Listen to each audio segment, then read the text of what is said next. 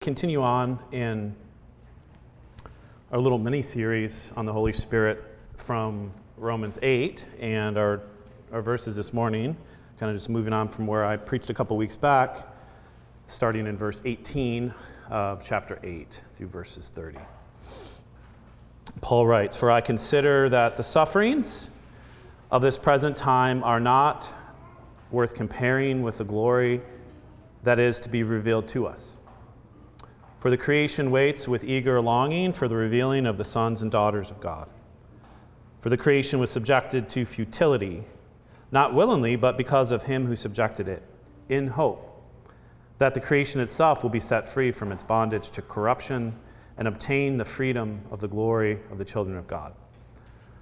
For we know that the whole creation has been groaning together in the pains of childbirth until now. And not only the creation, but we ourselves, who have the first fruits of the Spirit, groan inwardly as we eagerly wait for the adoption as sons and daughters, the redemption of our bodies. For in this hope we were saved. Now hope that is seen is not hope, for who hopes for what he sees? But if we hope for what we do not see, we wait for it with patience." The word of the Lord. Please pray with me. Father, we do groan along with creation, and Paul will talk about that in just the verses below this, the groanings that we experience in this time. For all who are groaning, let us know, Lord, that your Spirit is with us, and that your Spirit is guiding and directing all of history as the Spirit of new creation, the Spirit of new life. And so this morning, may you teach us about this Spirit. May you encourage our hearts and help us to have a perspective on our sufferings, our perspective on our age. So meet us in your word and open up our hearts. Be our teacher, along with being our comforter. We pray in the name of Jesus. Amen. The Christian life is one of profound tension because it is a life that is caught between two ages, two time periods. Imagine that your life is like a rope. You go camping, right, and you string a rope up to hang your wet clothes on. One tree, you kind of tighten the rope around, and then you wrap the rope around the second tree and you begin to pull it tight to where then you can, hear the rope vibrate after you tie it off. There's tension in the rope when you pull down. And this really is an image of the Christian life, and our lives are like the rope between the trees. And the first tree is the old age of Adam, and the second rope is the new age of Jesus Christ, the age that will come in full when he returns again in glory. And as the string of our lives begins to be pulled and stretched towards the glory of the new age, it creates tension. Real tension, which results in groaning. Because this body that we have, this world that we live in, is still very much attached and rooted in the old age, which is an age that is corrupted and deteriorating and decaying. Paul characterizes the difference between these ages as the difference between suffering and glory. He says in verse 18, "I consider that the sufferings of the present age are not worth comparing with the glory that is to be revealed in us." Again, the first age is one that is marked by suffering, decay, sin, corruption. And the second age is one that is marked by glory and freedom, being beloved children of the Father. The second age will so far exceed in its glory the misery and pain of the first age that it's impossible to even compare them. And yet this present time, this present age is real, and we're caught in it. We exist in it. And we very much feel the tension, and we feel the pain and the groanings and the conflict, right? Whether it's COVID-19, tense race relations, or even conflict in the church. These are all evidences that the age of Adam is very much real, and that even though we are in Jesus Christ, we are not removed yet from suffering and from the reality of this first age. Again, our lives are strung between these two trees, if you will, and the sufferings of this present age and the future glory, which creates this tension of groaning. And the Christian experience is very much like that of a woman who has been caught in the midst of a difficult labor pain. And as she awaits the birth of her child, she must undergo a very painful transition and transformation. I think the question is, how do we live in that place of tension between the two ages? It is so instinctual for us to reduce tension in our life, to lessen tension. And yet, as Paul describes, part of the Christian life is learning to live in that tension. So how do we do that? It's a difficult place to be. And one of the answers at least that I'll focus on this morning is in our text, and it focuses on the person of the Spirit. The answer is the Holy Spirit. As the indwelling presence of God, the Holy Spirit is also the rope. Our lives are the rope, but the Holy Spirit is also the rope that reaches us in our present age and connects us with the age to come. You could think of the work of the Spirit as like a bridge between heaven and earth, a bridge between this age and the age to come. The Spirit is a foretaste of the very presence of God's new creation in our midst. Now, I want you to notice in our text here, we don't have the whole chapter, but Paul begins to sort of shift his framework a little bit. He's been talking about adoption, which we explored a couple weeks back, and the imagery here is of that of family, of father and sons and daughters, and a kind of intimate domestic setting. And now what Paul does, he doesn't leave behind that imagery of the domestic householder and the father and children, but he expands the frame. He takes a cosmic perspective and really shifts from a view of the Spirit of adoption to the Spirit as cosmic Spirit. Look at what Paul says here in verse 19. For creation waits with eager longing for the revealing of the sons and daughters of God. For the creation was subjected to futility, not willingly, but because of him who subjected it, in hope that the creation itself will be set free from its bondage to corruption, and to obtain the freedom of the glory of the children of God. For we know that the whole creation has been groaning together in the pains of childbirth until now. Paul wants to reframe our suffering with a bigger perspective. He wants us to take a cosmic perspective on our suffering. And so he shifts the focus away from simply our suffering to the suffering of all of creation, non-human creation. And we're not just talking about animal life, but all of creation itself.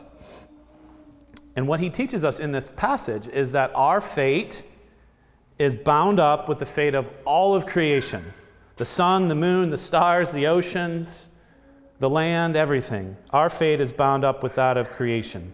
And it's not just that we who need, it's not just we who suffer, but actually creation suffers. It's not just we who need redeeming, it's actually the whole creation that needs redeeming. When the human race sinned in Adam, the whole creation was subjected to the bondage of our sin in corruption as a consequence of our choice. Creation did not sin. Animals don't sin.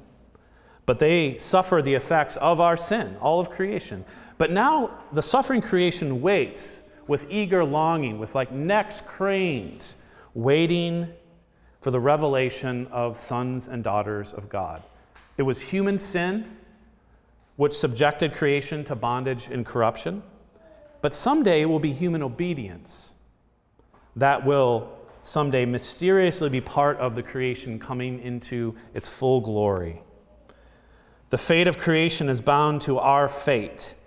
And this is a really remarkable claim, because the renewal of all creation, as Paul teaches in this text, and this is really a whole sermon on its own, but I'll just note it for you, is that all of creation waits on the church.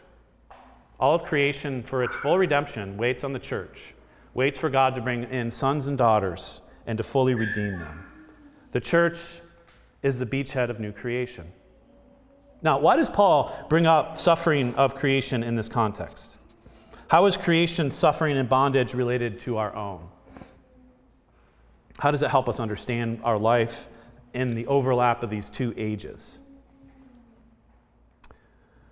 It's interesting what Paul says here about creation. He says it was subjected to futility. That's the same word that's used in the book of Ecclesiastes, where the writer, the preacher is his name, he says, vanity, vanity, everything is vanity. Everything is meaningless. It doesn't have any meaning. And Paul is linking up with this word that people would know and will evoke this sense of meaning. And what he's saying is that because of sin, because of our sin, creation was subjected to futility, to meaninglessness.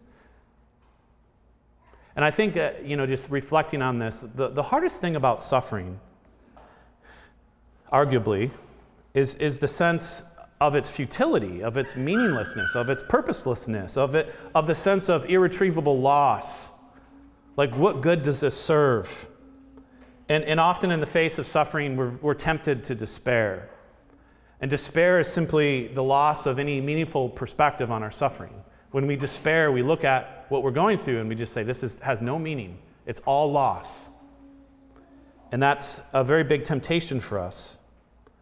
That's the idea of this word futility. And what Paul wants to do is he wants to put our suffering in proper perspective. He wants us to see the significance of it within this larger drama of God's redemption and restoration of all things. Of all things, of the whole created order.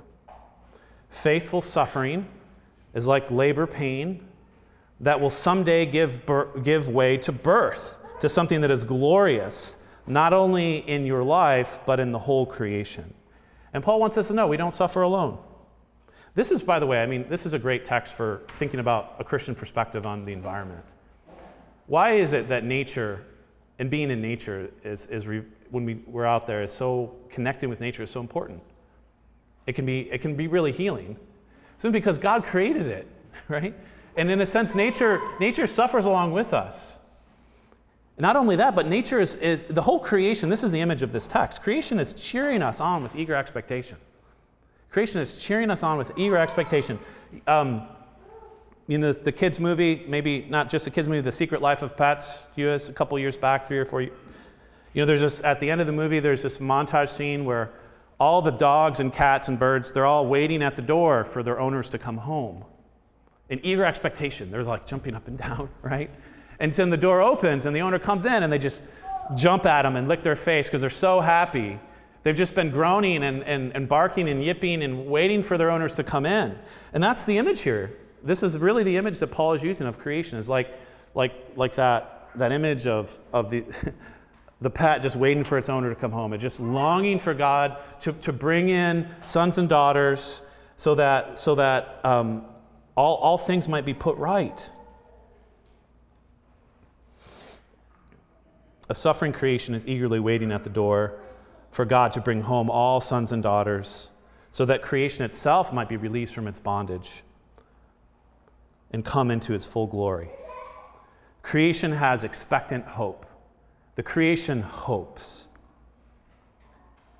John Calvin says, hope is the hidden strength of all creation. It's a really remarkable claim that hope is the hidden strength of all creation. There's a way that the creation hopes and is looking to us, looking to the church, looking to God. Suffering tends, I think, to really force in us all a really extreme close-up. That's what suffering does emotionally, because imagine like you have your zoom on your camera and you just zoom it in as far as it'll go. And what you just see is this little thing here. That's what suffering tends to do. That's the emotions of hurt or pain or anger. Tends to just give us that extreme zoom close-up. And that's all we see. And that's all we think reality is. Which is why it's so important to have the bigger perspective, which is what Paul gives us here. He wants us to see the tension of our life, the tautness and the groaning in the context of something bigger, something beautiful that God is bringing about. Suffering has a lot of weight. You think about it, the weightiness of suffering. and pain. It's just this force, this thing that presses down upon you, that kind of keeps you down. But their glory will be heavier than the weight of any suffering. That's what Paul is saying. Talk about the weight of glory. That the glory of what is to come and its beauty will so outweigh the suffering that the suffering will seem as if, like, what was that? It's very hard to imagine. But it's just like a mother who's holding her newborn baby in her hands. Imagine the pain of labor, and it's pretty painful. I've seen it up close. But when you're holding your child, it's as if you don't even remember that anymore. Because the glory of new life, the glory of your child, the prize is there.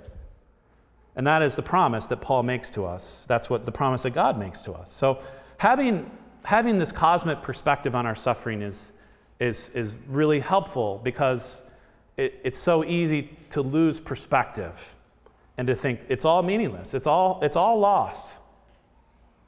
But it's not. So Paul wants us to see things in the bigger picture, but we learn to live in the tension of suffering through tasting the first fruits of the Spirit. And here Paul introduces to us the work of the cosmic Spirit, right? The work of the Spirit of new creation.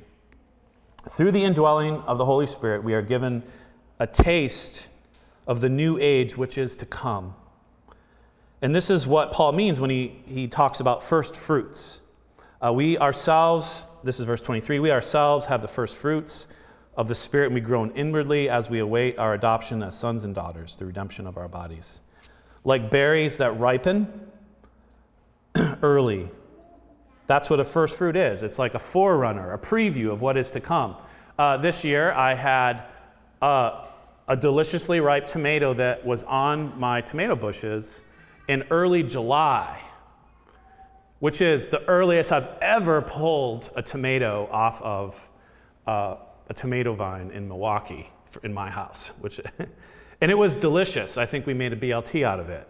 It was absolutely delicious. Now, I was hoping, because this tomato came in July, I was like, maybe I'm going to start getting tomatoes in end of July.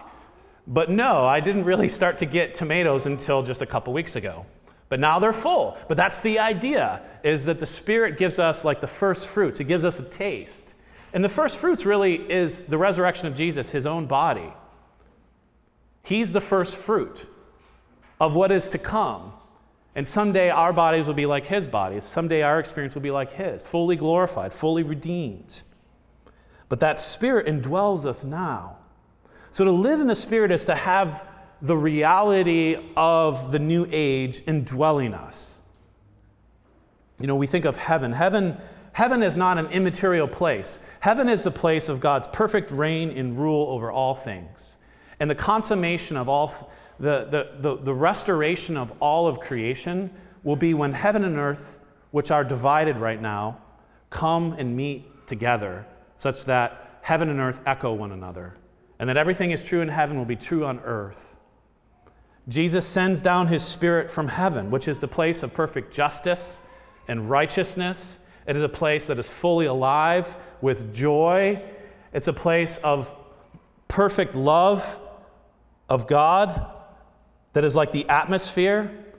And the Spirit comes to dwell in us. And the Spirit's like connects us to life, Jesus' life-giving body and life. The Spirit is a bridge, again, between heaven and earth. To have the Spirit indwelling in us is like to have the breath of heaven indwelling you.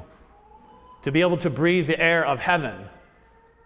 That's the idea here that Paul is saying. To have the first fruits is, you don't experience it fully, but that reality that will someday be completely true here is already true as it indwells your own heart. And you can taste it. But sometimes it's like that tomato. You're thinking, bring it more, but, it doesn't always come at the pace we would like it to be.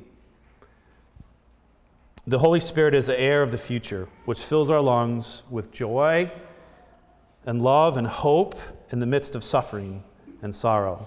And the ministry of the Spirit is the bridge, that gap that in a sense bridges the gap between suffering and glory.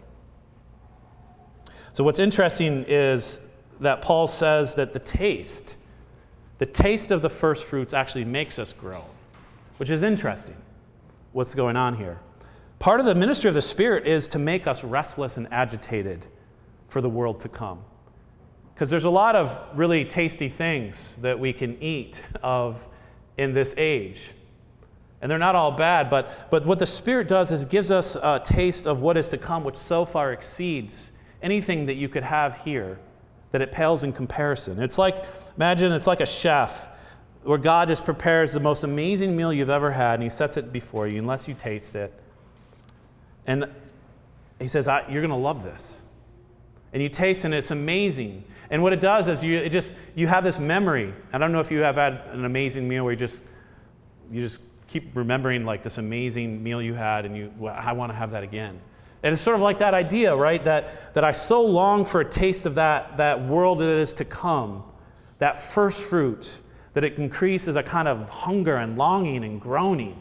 That's the idea here that Paul is getting at. So not only does the Spirit give us a taste now of the glory that is to come, but the Spirit as a spirit of new creation, the Spirit generates hope in us. The Spirit generates hope. Hope is the heart's orientation towards the future. Hope is the heart's orientation towards the future. Hope is the heart's longing for what is to come. Hope has to do with desire. You have to see this. This is very important. It has to do with the desire of the heart as it looks ahead of itself to what is to come. And it drives all of us, some form of hope. Remember that our lives are like that rope strung between two ages. And to maintain the tension between the rope that is tied off on the old tree and the rope that is on, you need to have it tied on the second tree. There needs to be tension there. You need hope. The failure of hope is really to untie yourself from that second tree, where the rope goes slack. And when we are in despair, when we look at life and say it's all meaningless, it's all lost, it'll never change, what we do is we basically untie ourselves from that second tree. We let the rope go slack. But Christian hope keeps us in tension. And it's not an easy thing. It's not an easy thing to maintain because it strains and stretches our soul against the grain of the universe. Hope is unnatural in some ways. I mean, it's natural, but it feels very unnatural because everything, again, in an extreme close-up mode, seems like loss. But it's like a ballerina, a ballerina on a tightrope. That's what hoping is like as you're caught between these two ages. You're just sort of like trying to balance, right? Well, look at what Paul says here. It's very rich. He says in verse 24, For in this hope, that is the hope for resurrection, for in this hope we were saved. Now, hope that is seen is not hope. For who hopes for what he sees? But if we hope for what we do not see, we wait for it with patience. And here Paul, and this is the posture of hope. On the one hand, hope is an eager longing for liberation, for transformation, for justice, for restoration. On the other hand, it is a patient waiting for what is not yet visible, for that which is not within reach, for that which I cannot just demand and say, this needs to happen. On the one hand, it is an enduring of suffering and pain and injustice that you are powerless to eradicate or change. On the other hand, it is confidence that someday God will make it all right. God will bring justice, and he will deliver us. That's the tightrope, right? And this hope is not a form of escapism from this world or a form of wishful thinking, that everything is just going to turn out fine in the end. Our hope is not in our own confidence in our own ingenuity, that we'll come up with a fix, we'll figure it out if we just put our heads together. No, the object of our hope actually is very specific here, and it is the resurrection. It is our resurrection, the resurrection of our bodies, the redemption of our bodies. But behind that is Jesus' resurrection. That's the content of our hope. We talk about resurrection hope. Our resurrection will be the consummation of the redemption of all creation. That's part of what Paul is saying here, is that when your bodies are finally resurrected, actually all of creation will be resurrected as well. When we are raised from the dead, the whole cosmos will be liberated from its bondage of decay. And this is, again, not just wishful thinking. It is something that has already begun in Jesus Christ and his own resurrection as a first fruits. So when you think about resurrection hope, you think about hope in your own life, what that means for us. It is, again, to be very clear, it's not a turn away from this material world. It's not to long for a sweet by and by. It's actually, it's a way of engaging the here and now. It's a way of seeing this world, seeing my experience, seeing pain, with an imagination for the way in which that someday God will make all things new. Just recall that verse for you from Revelation, from our confession. It says that God will make all things new. It doesn't say he will make all new things. He'll make all things new. He'll take the broken things, the corrupted things, the ruined, defaced things, and he'll make them new. Where he will be all in all, and he will be glory. This is what glorification means. I know glory is a word we don't really think about as an attractive thing we want, but you want glory. You need glory, because glory is you fully alive. Glory is you fully alive in the love and the holiness and the beauty of God, in a world that's that way. And it is weighty. It is more weighty than all the suffering and corruption of this age. To live by hope means that our actions are not futile or meaningless. Again, that's the thing that suffering tends to do to us, is to make us think that there's really, what's the point? As we struggle. What's the point? It's not going to change anything. It's not going to make things better. But again, hope means that our life and our actions are not futile. They're not meaningless. They're grounded, again, in the sure promise and reality that Jesus will someday put all things right. Hope means that our experience of suffering is not vanity, that things don't just fall permanently to the ground, that someday they will be raised. And I think in our age especially, right, in our hope, in our political context, in our cultural context is so important. It needs to be the front line of the soul, hope, against a politics of despair, of cynicism, of corruption, one that says that nothing will ever change, and so what's the point? Why even engage? For to hope is to live in the world as it will someday be. I think we have a hard time with that. We see the world as it is, and we want to respond to the corruption of the world with its own tactics, with its own ways of thinking. And to hope is to live in the world as it, not as it is, but as it will someday be. It is to live in the world as God originally designed it, intended it to be, even though it doesn't operate that way. It is to live in the world against the grain of the universe, which is hard. That's the tension.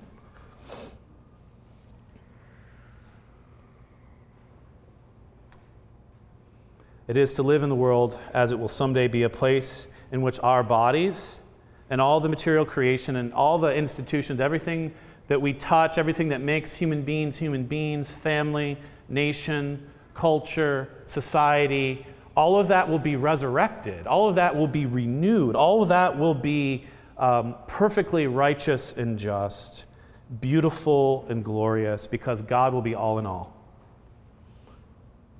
This is what Paul means when he talks about the freedom of the glory of the children of God. To hope is to live into the future, not with fear, but with eager anticipation and longing. And the good news about hope is as a posture. We talk about hope as a virtue, one of the theological virtues. And it is something that we need to work on, in a sense. We need to reflect on and cultivate in our lives. But hope is not simply just a virtue that we possess. Hope is something that comes about in us because of the indwelling presence of the Holy Spirit. Hope becomes possible because the Spirit dwells in us. The power of new creation dwells in us. The same divine power that will complete the total renovation of all of the cosmos has been poured out into our hearts by the Holy Spirit. The same Spirit creator that hovered over creation in Genesis of the formless void, the same Spirit that was hovering over in the womb of Mary at the birth of the conception of Jesus, the same Spirit that blew the breath of life into the formless clay of the first man, this Spirit has been poured out into our hearts for the sake of total and complete renovation and renewal.